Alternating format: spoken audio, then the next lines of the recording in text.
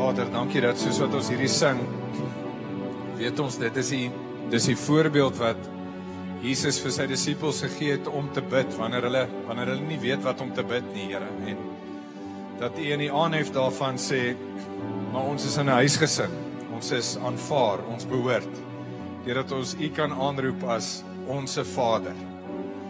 Here, gee dit onmiddellik vir ons daai identiteit en dit gee vir ons daai staanplek, dat ons na U toe kan kom en U kan aanroep as ons eie. Dat ons hart en ons gedagtes en ons hele wese kan weet dat ons behoort. Vader, vanoggend sê ons vir U dankie, ons prys U, ons loof U, dat ons identiteit in U gevind het.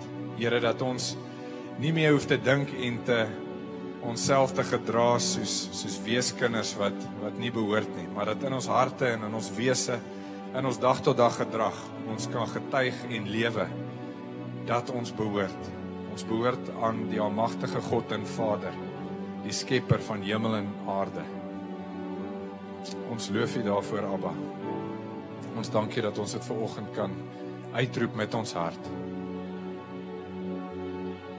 En ons wese daarvoor getuig. Net soos wat jy daar staan, bid saam met my, miskien wil jy jou hand so in die lug opsteek, of miskien wil jy net jou handpalm so oopmaak, soos wat jy daar staan. Bid saam met my, ons Vader wat in die hemel is. Laat U naam geheilig word. Laat U koninkryk kom. Laat U wil geskied. Soos in die hemel, so ook op die aarde. Gee ons vandag ons daaglikse brood en vergeef ons ons skulde, soos ons die vergewe wat teen ons sondig. Lei ons nie in die versoeking, maar verlos ons van die bose. Want aan U behoort die koninkryk en die krag en die heerlikheid tot in ewigheid. Amen. Dankie, Vader. Baie welkom, baie lekker om hier te wees en so amperkies lente, so ou so deur die droog en koud van winter, wat eintlik in op sigself baie great is. Ek dink altyd aan die hele aspek van opstanding wat plaasvind hier in lente, dat die seisoen gaan so gebuk onder die koue en is droog en is kaal en is, jy weet, koud. En dan ewe skielik gebeur iets en dan begin die nuut op te staan. Die nuwe kom deur en ek bid sommer in hierdie lente dat die nuwe in ons elkeen se lewe kan deurkom. Ek dink aan daar's so 'n konsep in die Joodse kultuur wat hulle noem, wel is eintlik die naam wat hulle gee vir dag. So dag is die woord Shana. En as 'n ou aan Shana dink, dan Shana het eintlik twee kante tot dit. Die een kant van Shana is die roetine van dag in dag uit. Dis soos aan die begin van Genesis wat dit sê, dit het aand geword en dit het môre geword. Dit was die eerste dag. So gaan dit deur al 5 dae. Dag 6 het so 'n bietjie van 'n ander spin op hom. Maar elke dag het roetine. As jy kyk na seisoene, dan seisoene ook somer, herfs, winter, lente. En dan begin ons weer, dan is somer, herfs, winter, lente. Soos die Here het roetine daar gestel en Shana getuig van daai roetine wat ons almal nodig het in ons lewe. En ek weet, as jy soos my vrou is, dan het jy baie roetine en dissipline in jou lewe. As jy soos ek is, dan het jy minder daarvan. Maar party van ons getuig van daai deel van Shana, maar ek's veral opgewonde en geïnteresseerd in die ander kant van Shana. En die ander kant van Shana is wat eintlik die boodskap in dit is dat die Here gee vir ons roetine en dis belangrik. En hy het dit daar gestel en hy is die skepper wat dit vir ons gebring het om daai ruggraat vir ons te wees. Maar in die middel van roetine bring die Here ook verandering en vernuwing en opstanding. En dit is wat dit so great maak, dat die Here nie wil hê ons moet deur dieselfde seisoene oor en oor gaan met dieselfde betekenis nie, maar hy gee vir ons daai momente, maar hy gee vir ons daai gerusstelling, hy gee vir ons daai soliditeit. En in die middel van dit kom hy en hy bring vernuwing in dit, dat ek vir jou kan sê dat hierdie jaar se lente gaan nie dieselfde as laas jaar se lente wees nie, want Shana leer dit vir ons, want die Here dit vir ons kom leer dat elke jaar is daar ietsie anders. Daai selfde bloeisel wat laas jaar so gelyk en geryk het, kom min of meer dieselfde tyd, hy lyk en ryk min of meer dieselfde, maar daar's iets anders, daar's 'n ander belewenis, daar's 'n ander ervaring. En dis 'n bietjie my gedagte vir jou, dat jy dit mag beleef, in die middel van dit alles, ek weet dit is makliker om ook op te staan in hierdie tyd, en net vanoggend weer gedink, ek wil net weer al die mamas voor, net eer vanoggend vir die feit dat julle opstaan. Ek weet ons manne dink ons doen baie by die huis, maar ons doen nie eintlik so baie by die huis nie. As die vrouens wat op Sondag seker maak as ontbyt, vinnig aangetrek, hare geblaas. Kyk, my vrou dink mos as die kerk 9 uur begin, ons ry 9 uur by die huis, dan dink sy ons is op tyd. So dit is net amazing wat julle alles gedoen kry. En so in die week het ek 'n baie interessante gesprekkie met 'n vriendin van my, mamma van 3 dogtertjies, en sy sê 'n wonderlike ding vir my. Sy sê ek vra vir hoe gaan dit, sy sê, en ek vertel so 'n bietjie van wat in ons huishouding gebeur en so, en sy sê, is dit nie wonderlik dat mense is eintlik net so gelukkig soos jou ongelukkigste kind nie? So goed soos met jou kinders gaan, so goed gaan dit eintlik met jou as ouer. En ek dink toe op pad hiernatoe, dink ek aan, en ek besef was van die mamas veral, maar van die paas ook, wat sy kinders so na in jou hart is. En in hierdie vinnige, jy weet, tyd wat hy nou beweeg, met die skole wat probeer alles doen, gaan dinge vinnig, en dit gaan nie altyd so great met die kinders nie. En ek wil maar net volgende 'n spesiale woord van bemoediging vir jou gee vir die kinders, dat dis nie die eerste kind wat die Here groot maak nie, dat ons hulle kan toevertrou aan die Here, en die Here in inspraak en insaam hulle lewe sal gee, en hulle sal oprig, en sal lei, en sal wysheid gee, sodat hulle kan floreer in dit wat die Here hulle voorgeroep het, in die autoriteit wat die Here vir hulle al gegee het. Mens dink altyd, baie keer dan bid ek vir die kinders, dat hulle eendag hulle roeping en calling mag uitleef, totdat ek besef het, my wêreld, maar ek dink amper 2/3, of in elk geval meer as die helfte van die wêreld is onder 25. So meeste van roepings wat uitgeleef moet word, is waarskynlik in daai faset. So ek glo dat die Here is al besig om jou kinders te gebruik waar hulle is, en om hulle op te rig en sterk te maak vir dit wat nou gebeur in hulle lewe, en dit wat reg oor die wêreld gebeur. So bemoedig hulle om te bid, want ek glo die Here gebruik die kinders in hulle autoriteit meer as ooit. Great, so ek wil so vanoggend so 'n bietjie deel oor ons autoriteit, in die vraag van waar is jou autoriteit? Daar's 2 skrifte wat ek altyd dink as ek in die gedagte van autoriteit gaan, van jou salwing of jou roeping, of spesifiek waar's jou autoriteit, dan dink ek aan die 2 skrifte wat die Here gegee het, die een in Matteus 28, en die ander ene in Johannes 8 vers 29. Matteus 28 ken julle baie goed, dis daai laaste verklaring wat Jesus vir sy disippels gee voordat hy opvaar na die hemel. Dan sê hy vir hulle, gaan uit na alle nasies toe en doop hulle in die naam van die Vader en die Seun en die Heilige Gees, en dan sê hy, kyk, in Engels sê hy, behold, so dis so half 'n verklaring en 'n kragtige statement wat hy maak. Hy sê, kyk, ek is met julle tot aan die einde van tyd. Behold, I am with you even until the end of the age. So dit gee vir my 'n gedagte van, die Here sê in sy laaste verklaring, nou ons weet, veral die van julle wat nou 'n bietjie jonger is, en jy wil 'n indruk maak op toekomende skoonouers, weet ons, daai eerste indruk is altyd ongelooflik belangrik.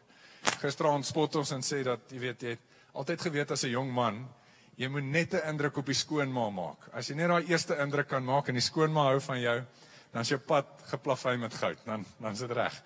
Later uitgevind as 'n paar ander nuances waarna ou ook moet oplet. Maar ons spandeer soveel aandag aan jou eerste indrukke, terwyl ek dink baie keer die laaste indrukke is wat eintlik blywend is. En Jesus se laaste indruk is iets van dat hy 'n nalatenskap vir ons gee, 'n erfenis vir ons gee, 'n autoriteit vir ons gee, met die feit dat hy by ons is. Hy sê daar's 'n visuele getuienis dat die Here by ons is. Kyk, ek is met julle tot aan die einde van tyd. In Johannes 8 vers 29 sê die Engels, He who has sent me is with me, he has not deserted me. So Jesus weet dat die Here se apostoliese gesag, die gesag wat daar is om 'n gestuurde een van die Here te wees, is saam met hom, en dit gee vir hom die krag en die mandaat om te doen wat hy moet doen in die lewe. So, hoeveel anders sou ek en jy goed hanteer het in ons lewe as ons geweet het, dit waarmee ek nou besig is die Here Jesus as te ware by my met sy hand op my skouer, om my voorspoedig heen te maak vir sy koninkryk en vir die erfenis wat hy my gegee het. It's amazing, en daai gedagte sal my help om in my erfenis en in my autoriteit te stap, want elkeen van ons het daai boodskap om ons eie te maak, dat die Here Jesus sê, kyk, ek is met jou tot aan die einde van tyd. So in my werk as gedeeltelik help ek ouens met leierskapsontwikkeling en die laaste 15, 20 jaar in bediening is ek nogal geïnteresseerd in leierskapsontwikkeling en die ouens wat sommer net skryf oor hierdie goed sê, daar's 'n ding wat hulle noem die krimpvarkie konsep.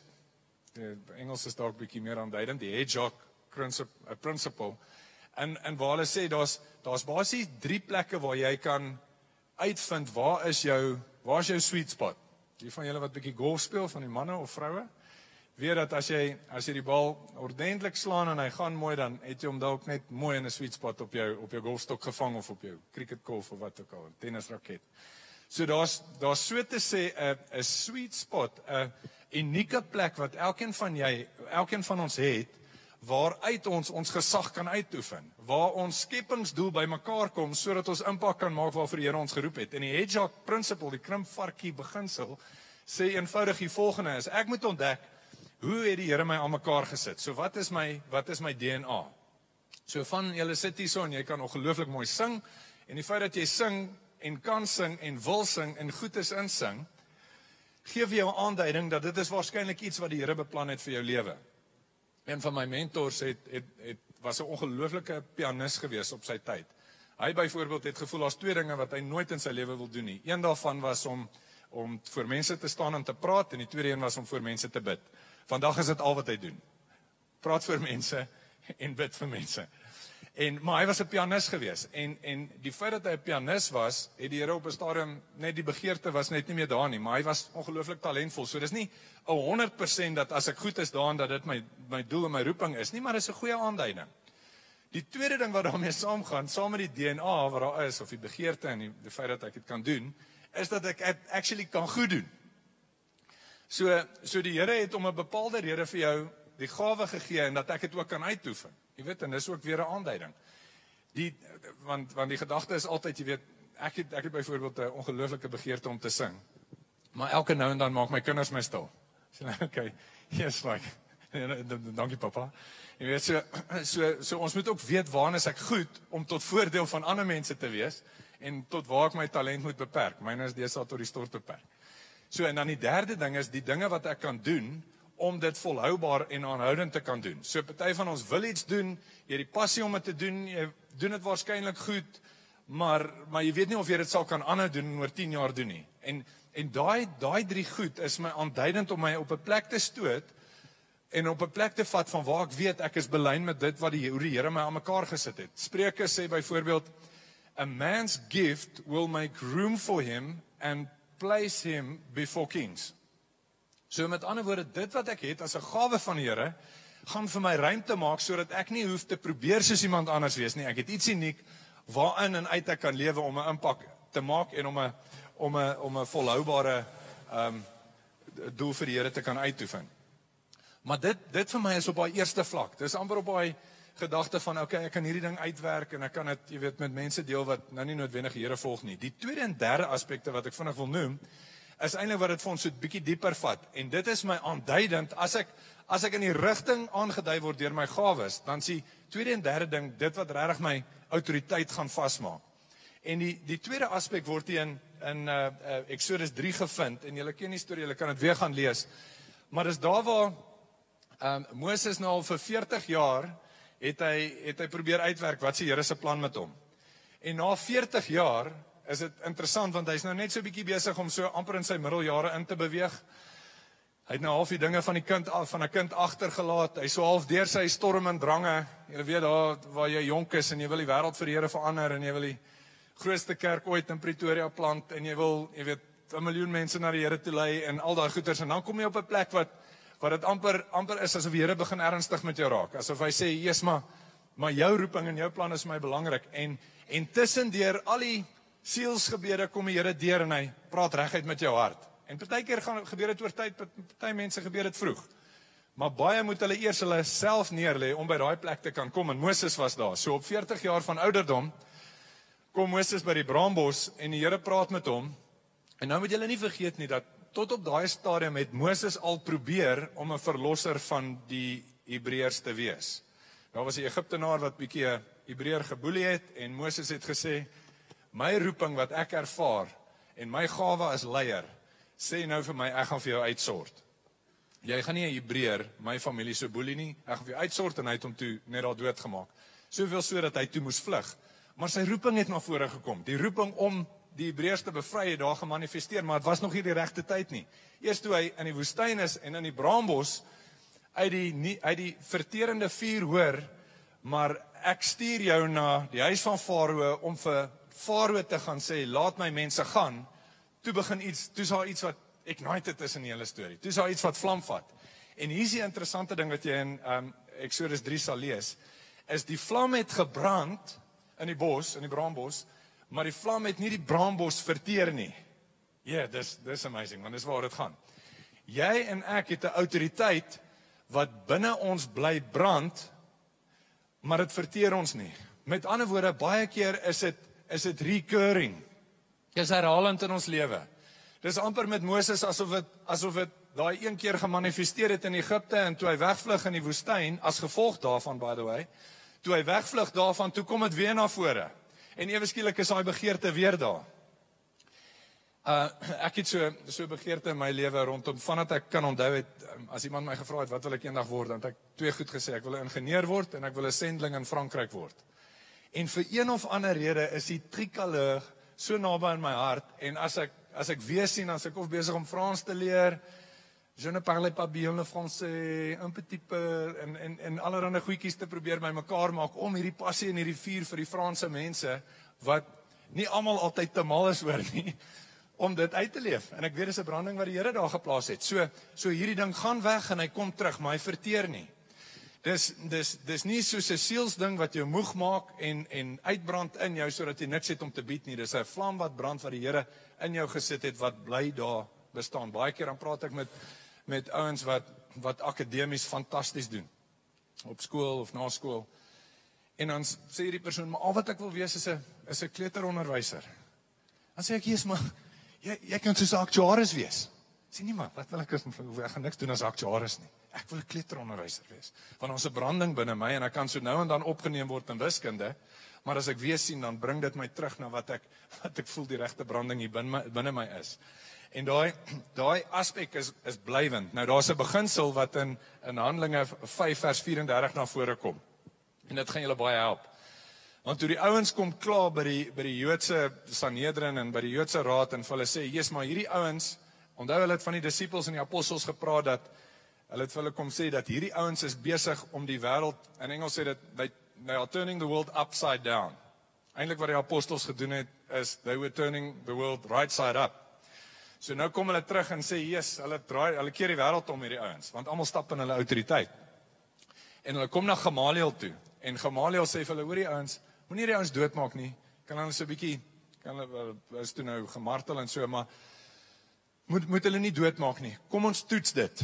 Want daar was al twee ouens wat gepraat het oor een of ander verlosser of 'n Messias of iets, en hulle werk het tot niks gekom nie. Maar kom ons kyk wat gebeur van die apostels. En hy gee die Gamaliel toets. Hy sê, kom ons los hulle net uit en kyk wat gebeur. As die werk blywend is dit van die Here af. As die werk nie blywend is nie, dan weet ons is weer een of ander gimmick gewees. Nou, meneer Gamaliel, vandag wil ek vir jou sê dat 2000 jaar later is die kerk besig in die wêreld om van krag tot krag te gaan, om die koninkryk van die wêreld, die koninkryk van God te maak, en die toets geslaag het wat hy self daar gestel het. Kom ons los dit uit en kyk, as dit blywend is, dan weet ons is van die Here af. As dit nie blywend is nie, dan weet ons is 'n gimmick. So die feit dat ek en jy vandag hier sit, sê vir ons, hierdie is waar en seker dat daai autoriteit in my en jou ook kan vestig. Dat ons ook werk kan stig en van die grond af bring wat blywend is. Dat ons oor 2-3 jaar kan terugkyk en sê, die gebed wat ek daai tyd gebid het vrug gedra en het sterk na vore gekom het, want daar was autoriteit daar agter. Die Here se plan was daar agter. En dan die derde ding om te sien waar my autoriteit is dat daar's 'n gawe wat ek en jy ontvang het wat gekoppel is aan God se groter plan. Dat dit eintlik soos Johannes gebid het en gesê het, laat ek minder word sodat hy kan meer word. Dis 'n plek wat jy eintlik minder hoef te doen sodat God se autoriteit meer in jou lewe is. Dis is Noag. Ek weet nie of julle al ooit daaraan gedink het nie. So op 'n punt, die Here gee vir Noag 'n woord en hy sê vir Noag, gaan en bou die ark. En hy gaan bou die ark vir, ek dink dit was dekades gewees, 'n hele klompie jaar wat hy hierdie ding aan mekaar sit. En dan die Here gesê, op 'n stadium gaan dit begin reën. En dan gaan ek jou en jou gesin verlos, die wat saam met jou is. En 'n interessante ding wat gebeur is, hy gaan en hy doen dit. En op 'n dag begin dit te reën. Maar ons dink aan dit vanuit die kinderbybel en mens besef nie hoe daadwerklik awesome dit is nie, want op hierdie dag begin die diere, die hele diereryk te respond, 2 by 2, man en vroutjie, hondjie en teefie, dis nou die honde, en die bokkies, en die, jy weet, koeie, en almal kom aangestap. Maar wie het vir hulle gesê om aangestap te kom? Wie het in hulle geprogrammeer om aangestap te kom? Wie het enable? Hoe het dit gebeur? En hoe meer die Here hierdie vir my oopbreek rondom autoriteit, besef ek, daai woord wat dekades terug gespreek het in Noag, het soveel krag in Noag teweeggebring, dat met die gewig van daai woord, op die regte tyd, het dit gemanifesteer in die autoriteit wat die Here in hom geplaas het, en die diere het eintlik gekom na die woord wat binne in Noag was, dat ek gaan jou en die saam met jou red van die vloed, sodat julle nie omkom nie. En ek glo, in vorige generasies, en dalk in hierdie generasie, kan ek en jy 'n woord dra, wat ons letterlik hoef niks te doen nie. Jou gawe hoef nie gevoeg te wees daarbey nie. Aspekte wat jy kan doen, jou harde werk, of jou eie gebede, gaan nie noodwendig daarbey las of wegvat nie. Maar die enablement, die instaatstelling wat die Here jou gegee het, gaan maak dat jy kan momentum hê en vorentoe beweeg, en God se koninkryk kan laat kom in hierdie tyd. En dis amazing. Want dis hoekom Johannes op 'n stadium sê in Johannes 3 vers 27 sê hy, a man can have nothing unless it has been given unto him by the Lord. And a woman also. So kom ons kyk na tekens van autoriteit. Hoe gaan ek en jy weet, ons het 'n autoriteit? So as hierdie nou aspekte is wat ek weet, hier, dit is so, ek kan dit in die Bybel sien. Wat is daai lamppale, daai signposts, wat in my lewe vir my gaan aanduiding gee, hierdie is my autoriteit. Ek het so 4, daar's waarskynlik heel wat meer, maar ek wil net 4 vanoggend noem. Die eerste een is ek het ontwikkel om te kan nee sê. Ek het op 'n plek gekom waar ek kan nee sê vir iets. Wat ek daarmee bedoel is, as ek nie vir iets kan nee sê nie, weet ek nie regtig waar ek staan. Ek bedoel dit nie uit 'n plek van waar ek nie generous in 'n mindset is nie. Want iemand wat vrygewig in sy gedagtegang is, sê ja vir ouens en hy wil graag help en hy is beskikbaar en bereidwillig. Maar iemand wat uit autoriteit uit nee sê, weet presies wat dit is wat die Here wil hê hy moet doen, en uit sy autoriteit uit is daar nie iets anders wat hy wil hê nie. So kom Dawid in Psalm 23 sê, the Lord is my shepherd, I shall not want. Die Here is my herder, ek sal niks kort kom nie. Hoeveel van ons sit hier en dink, ja, as ek net nog dit en dit en dit, jy weet, as die Here net nog 10 ouens na my selgroep stuur, dan gaan ek nou weet ek is geroep vir die bediening. Of as die Here net vir my nog hierdie maand en daai ekstra bonus of verhoging kan gee, dan weet ek die besigheidswêreld is waar ek autoriteit het. Of as hierdie transaksie net kan deurkom of hierdie deal, dan sit bevestiging van die Here. Of as ek net daai ding kan kry. Die hele wêreld buite is gerad om ons meer te wil laat hê, terwyl ons autoriteit sê vir ons, ek het genoeg. As ek die Here het en ek het asem in daai volgorde, dan het ek genoeg. Dan loop ek oor. En so autoriteit sê vir ons, dit wat ek nou het is my meer as genoeg. Ek loop oor. Inteendeel, die geseënde lewe, the blessed life, beteken eintlik dat ek is niks te kort nie en niks ingebroken nie. Daar's niks wat ek kort nie. Daar's niks wat ek nodig het nie, want ek is geseënd, want ek het autoriteit, want die Here het my op 'n plek gebring wat ek weet, hy is my genoeg, hy is my oorvloed, en dit wat hy vir my gee in hierdie tyd is my meer as wat ek nodig het. Dat ek wonder baie keer dat as ek geld gehad het om alles te kon bekostig wat ek sou wou gehad het. Nee, sê net maar iemand sê, "Jesus, maar hier is vir jou geldjie man, gaan koop vir jou ietsie lekkers." Nee, en is soveel soos dis 'n blanko check. Wat sou ek daarmee gedoen het? Sou ek uit die autoriteit wat die Here vir my gegee het, gesê het, wat het ek nodig en wat het sy koninkryk nodig? Of sou ek net laat loop het en alles gedoen het wat ek gedink het ek daarmee wou doen? Want dit is wat autoriteit betref, en dit kan dalk wees hoekom ek voel ek is te kort, want die Here wil hê ek moet in autoriteit oor geld wees. Want solank as wat ek gebukken staan voor iets, selfs oor geld. Onthou, geld is 'n amplifier van dit wat in my hart is. Jy het al daarso aan gedink? As jy wil weet wat's in jou hart, gaan trek 'n bankstaat aan die einde van die maand, dan gaan kyk jy waar spandeer jy, dan weet jy wat's in jou hart. So as ek meer geld ingooi, trek ek weer bankstaat aan die einde van die maand en ek kyk hoe daai maand nou gelyk, dan weet ek waar my hart is, want dit is bepalend van wat so geld manifesteer en amplify, vergroot maar net dit wat in my hart in elk geval is en maak dit duidelik sigbaar. So wanneer ek op 'n plek kom van autoriteit, dan weet ek wat om voor te gaan en wat ek voor kan nee sê en waar ek kan sterk staan op. Tweede aspek is waar ek weet ek het autoriteit, is die plek waar ek nie vrees het nie. So jy kry 'n vrees wat lam lê en jy kry 'n vrees wat mobiliseer. Ek het 'n goeie vriend wat op konferensies en so preek en 'n week voordat hy preek by 'n konferensie, dan kan hy nie slaap nie. Dan stres hy homself boeglam vir hierdie storie, want hy, jy weet, hierdie kom nie vir hom natuurlik nie, maar hy het 'n autoriteit waaruit hy deel. En so die feit dat jy iets vreesagtig oor is, beteken nie, dis nie waarvoor jy geroep is nie. Dit beteken jy moet deur dit baie keer gaan om by daai autoriteit te kan uitkom.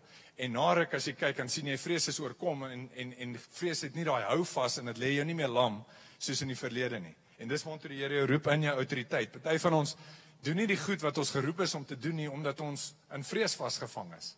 So ons moet daai ding kan aanvat.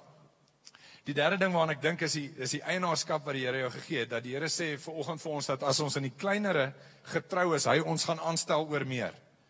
So as ek kan eienaarskap net vat van die plek waar ek is, met die bietjie autoriteit wat hy vir my gegee het, dan kan dit groei in 'n nuwe plek in. Ek onthou, ek en my vroutjie het in 'n klein meentuisie gebly net voordat ons getroud is, of toe ons getroud is. Nee, Janine, so net so langs die N4, baie klein, soveel so dat, dit was so klein dat as ek wou omdraai in die bed, dan moes ek eers uit die huis uit gegaan het, omdraai en dan teruggekom het om, jy weet, ander kant toe te kyk, regtig klein gewees.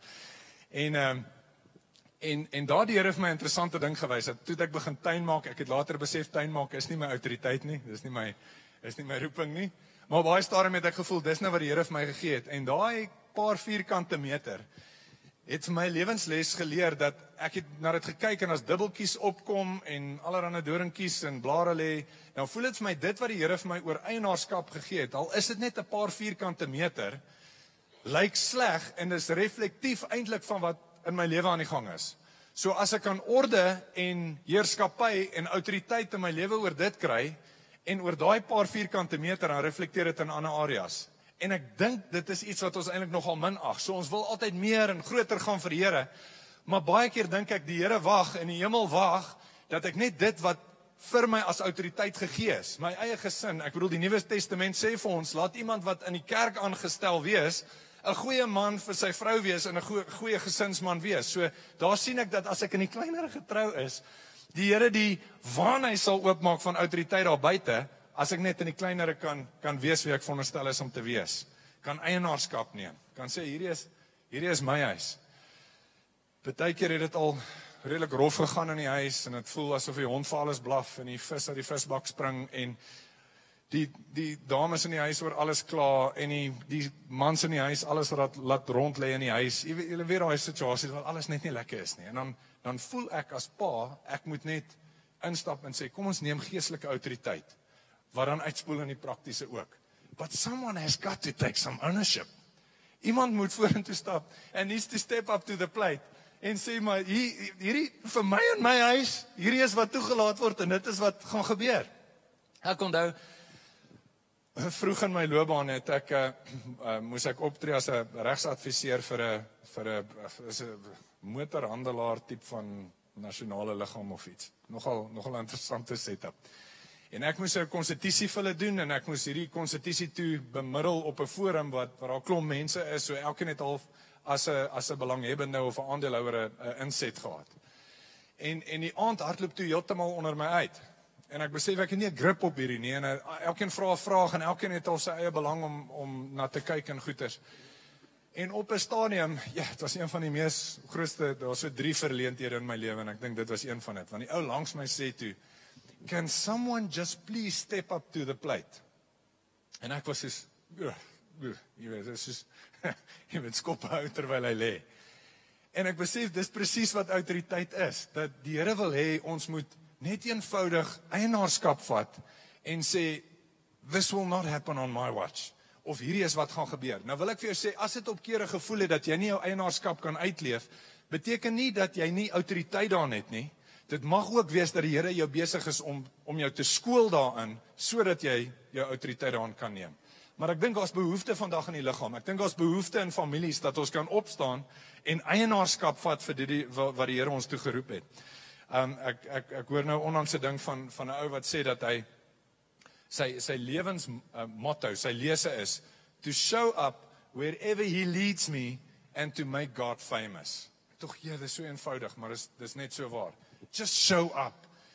Op 'n stadium het ek 'n moeilike transaksie betrokke mee gewees wat rondom grondtransformasie gegaan het en so en ek praat met 'n mentor van my en ek sê vir hom, "Jesus, ek voel heeltemal inadequate, te min kennis en te min ervaring om hierdie ding te hanteer."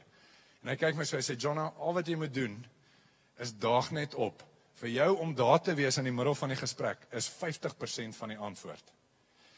Soos wat ek bietjie meer van die autoriteit opgeneem het, dink ek die persentasie raak al hoe meer. Net vir jou om daar te wees in die autoriteit wat die Here jou voor geroep het en vir wat jy moet doen in die werksplek, in die gesin, vir mamma wat by die skool net haar plek inneem sodat die kinders kan doen wat hulle moet doen, is al 50% van die antwoord. Die res van die wysheid en insig en ervaring gaan die Here voeg met tyd. En 'n ander ding wat ek daarbey wil voeg, is dat die 4de aspek is vir jou om te besef in jou autoriteit that you're too much loved to need someone else's praise.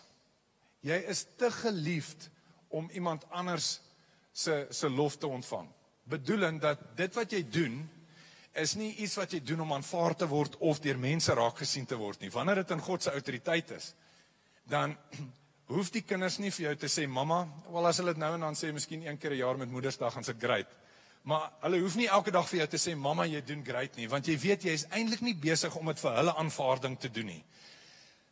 Manlief hoef nie gedurig deur mamma op sy ruggie gekrap te word en te sê, "Hoorie, jy's ons huis se ster en jy's ons hero en gaan uit en gaan slag die drake daar buite en ek sal vir jou broodjies bou elke dag en ek sal sorg dat dit met jou goed gaan. As jy by die huis kom, sal ek my lippe rooi maak vir jou en elke ding sal in plek wees."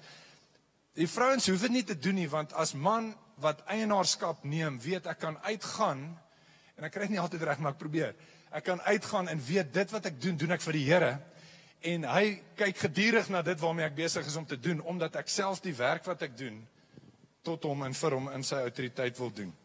So 'n gedagte van jy weet, die Here se oë is op jou en daar waar jy beweeg, is hy besig om jou in staat te stel. Ons vat een keer 'n kinderreis na ons familieplaas toe en daar's so 'n huisie op die plaas waar so half op 'n heuwel gebou en soos wat hierdie kinderreis daar kom om nou naweek daar te spandeer, stap die vroutjie wat die kinderreis begin het. Sy en haar man was in die geheime diens gewees so 20 jaar terug en hulle het toe besluit om hulle werke te los om eers 1 kind aan te neem. 1 kind word 2 kinders word 25 kinders aan te neem in hulle huis, né? Op 'n stadium hierdie vriend van my so in sy bed gelê en hy 2 babas so tussen hom en sy vrou gepak en een hierso so half op sy bene. Maar hierdie is 'n ou wat vir die geheime diens gewerk het, né? So hulle kom by die plaas, hulle het iets verstaan van wat God se plan en autoriteit vir hulle lewe is. En daai aand wat hulle daar aankom, die Vrydag aand, dit was so in November gewees, so die son kom al so loodreg aan die ander kant van die huis, dat as jy in die kombuis instap, dan kyk jy so reg teenoor waar die son ondergaan. En soos die son ondergaan, kom hierdie vroutjie ingestap en sy sê, "Yes, hoe mooi is dit hierdie? Hoe het die Here geweet ek gaan hierdie tyd hier aankom om hierdie mooi ding vir my so te skep?" Bedoelend, haar lewe en haar gedagtes is so gerad dat dit wat sy prakties beleef, besef sy die Here sit haar op vir hierdie seëninge. Dis daai gedagte van ek is geliefd in God se oë en ek is te geliefd om deur iemand anders die behoefte vir lof en vir aanvaarding te wil hê. Dat my autoriteit kom daaraan dat ek besig is om die Here se wil te doen en dit uit te leef in my lewe. So vinnig, hoe lyk sy autoriteit in my en jou lewe? So Esegiel 1 praat met ons oor 'n visie. En in daai visie sien ons die wonderlikste beeld. Die beeld van 'n leeu, die beeld van 'n buffel of 'n os, die beeld van 'n mens en die beeld van 'n arend. En wat Esegiel eintlik van praat is eintlik dat die evangelies het hierdie dimensies aan dit. En as ek daarna kyk in hierdie konteks, dan sien ek eintlik verskillende beelde van autoriteit wat ons in ons lewe kan sien. Die eerste beeld is 'n leeu. Nou, ons almal ken 'n leeu, hy's koninklik, hy's braaf, hy's sterk. En die ding wat vir my uitstaan van 'n leeu is, 'n leeu het sy eie stem gevind. 'n Leeu kan brul. A lion's got a roar to it. Jy weet, so inteendeel, hy gebruik sy brul om sy gebied af te baken. So autoriteit en domein gaan eintlik saam. Soveel so dat ek het onlangs 'n ding gelees van 'n leeu wat 40 km dek, grondspoed dek en hardloop om by 'n plek uit te kom waar hy 'n brul gehoor het wat nie aan hom behoort of jy weet waar hy gewoond is in sy territorie nie. So dit gee my gedagte, daar's 'n tipiese autoriteit en dis min of meer die autoriteit waaraan ek en jy gewoond is. Jy weet die ou wat kan sê, "Jesus, hierdie is hoe dit gaan gebeur." Jy weet half 'n dominante figuur. Maar dis nie altyd so nie, want daar's ander dimensies tot autoriteit ook en dis wat hierdie visie van Esegiel tot my praat. Die tweede beeld is daai beeld van die buffel. Nou, een van my gunsteling diere, as dit nie my gunsteling is nie, is die buffel. Want ek lees 'n artikel een keer dat hulle sê the buff is so big, so bad, so ugly that when you hunt the buffalo, the buff, it's almost like you become the hunted. When he stares at you, it seems as though you are owing him money. So die buffel is net, die buffel het presence. Die van julle wat aan die wildtuin gery, 'n buffel het presence. Maar hier is die ding van 'n buffel of 'n os wat in die visie is. 'n Os kan 'n load, 'n vrag dra in autoriteit, want hy's geskape daarvoor en dit dra sonder om terug te staan. Van julle sit hier en die Here het jou gemaak om 'n load, to carry a load. Jy kan met geduld deur 'n ding gaan. Jy kan deur 'n ding stap en impak maak. Jy kan strategies dink soos 'n buffel kan doen, by the way. Jy's binne 'n trop, maar interessant dat die Here kan jou toevertrou met verantwoordelikheid wat jy kan dra. Die van julle wat dit dalk opgetel het, dis eintlik die 4 evangelies, né? Matteus praat van as die leeu, the king of kings. Markus is die buffel, die load wat Christus gedra het met die getuienis. Lukas praat van die suffering servant, the human, the message of Christ that came to people. Dis hoekom Lukas praat so baie oor vroue, want vroue was geminag in daai tyd en die woord van God het tot vroue gekom as in daai tyd 'n laer klas van die mensdom. En dan die profetiese wat praat van die arend. En ek wil spesifiek ook noem dat jou autoriteit, en ek dink baie van julle sit hier en mense daai prentjie van the lion that roars, maar jou autoriteit lê dalk in daai derde aspek van die mens, die humanity, die hart vir mense. Eintlik die beeld daar is the suffering servant. Party van ons moet deur goed gaan om ons autoriteit te kan vestig. En ek wil hierdie vinnig noem, en ek gaan nie nog lank wees nie, maar ek wil hierdie vinnig vir julle noem, want ek wil hê julle moet verskillende fasette van jou autoriteit in Christus raak sien vanoggend. En dit gaan oor 'n vroutjie in Indië, julle dalk al stories van Moeder Teresa gehoor en haar bediening en getuienis gevolg 'n klompie jare terug, maar iemand skryf een keer, Peggy Noonan wrote about a speech Mother Teresa gave at the National Prayer Breakfast in 1994. It perfectly illustrates her level of influence, or even some of the most influential. So hier's 'n vroutjie wat vir die siekes sorg in Indië. Sy kyk na kinders, alles onbaatsigtig, terwyl sy dit nie doen vir haar eie waarde of gewin nie. En nou sê dit, the Washington establishment was there, plus a few thousand born-again Christians, Orthodox Catholics and Jews. Mother Teresa spoke of God, of love, of families. She said, we must love one another and care for one another, and there were great bursts of agreement. But as the speech continued, it became more pointed. She spoke of unhappy parents in old people's homes who are hurt because they are forgotten. She asked, are we willing to give until it hurts in order to be with our families, or do we put our own interests first? The baby boomers in the audience began to shift in their seats, and she continued, I feel that the greatest destroyer of peace today is abortion, she said, and told them why in uncompromising terms. For about 1.3 seconds, there was silence. Then applause swept the room. But not everyone clapped. The President and First Lady, Bill and Hillary Clinton, and Vice President Gore, looked like seated statues at Madame Tussauds, moving not a muscle. Mother Teresa didn't stop there either. When she was finished, there was almost no one she hadn't offended. Anyone else would have been booed, jeered, or stormed out. The media would have persecuted the speaker for her opinion, and social media would have blown up with disapproval and labeled her narrow-minded and old-fashioned. But this was not just any speaker.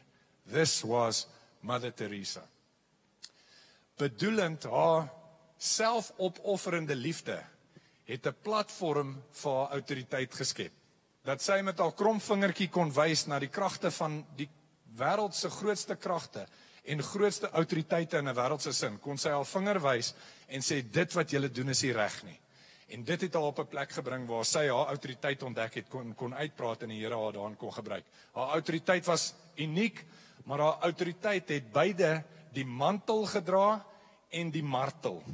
Josef se autoriteit het 'n mantel gekry by die Here, maar hy was bereid om deur die martel te gaan vir daai mantel om te vestig in sy lewe. En so ek wil vanoggend net die vraag vra is, waarvoor het jy autoriteit en hoe vind jy jou autoriteit? En dan wil ek met 5 of 7 minute videoklip afsluit.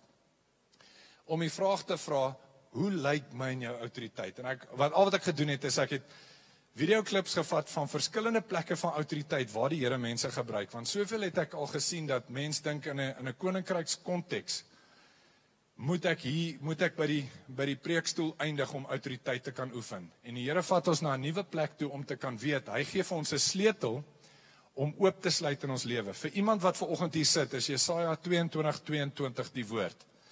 Dat die Here sê, I've given unto you the keys of David, which will open doors that cannot be locked and will close doors that can't be opened.